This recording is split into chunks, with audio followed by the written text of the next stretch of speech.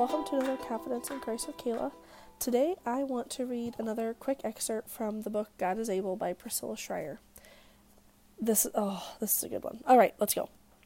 The next time somebody asks you how it's going, I want you to think about giving a new kind of answer.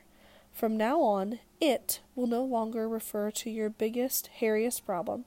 It won't stand for the longing or the lack that's become almost as much of an identifier mark on your life as the height and hair color details on your driver's license.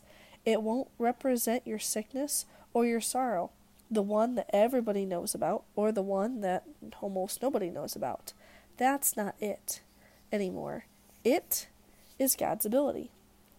We're going to celebrate the freedom His ability gives you and how it helps you stay content through whatever season of life you're experiencing. It is going to give Him glory for the boldness and fearlessness He pumps through you, even when everything else inside is yelling for you to panic and run away. That it is going to talk up His miracles rather than just moving on to the next problem. It is going to let people hear why your confidence in Him is so well placed, even when you're dealing with such difficult things.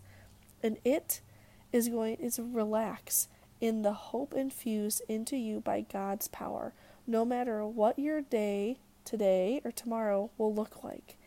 It is going to be about His ability, not about what we're facing.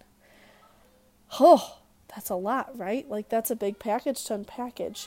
And just being able to refocus in that way is huge.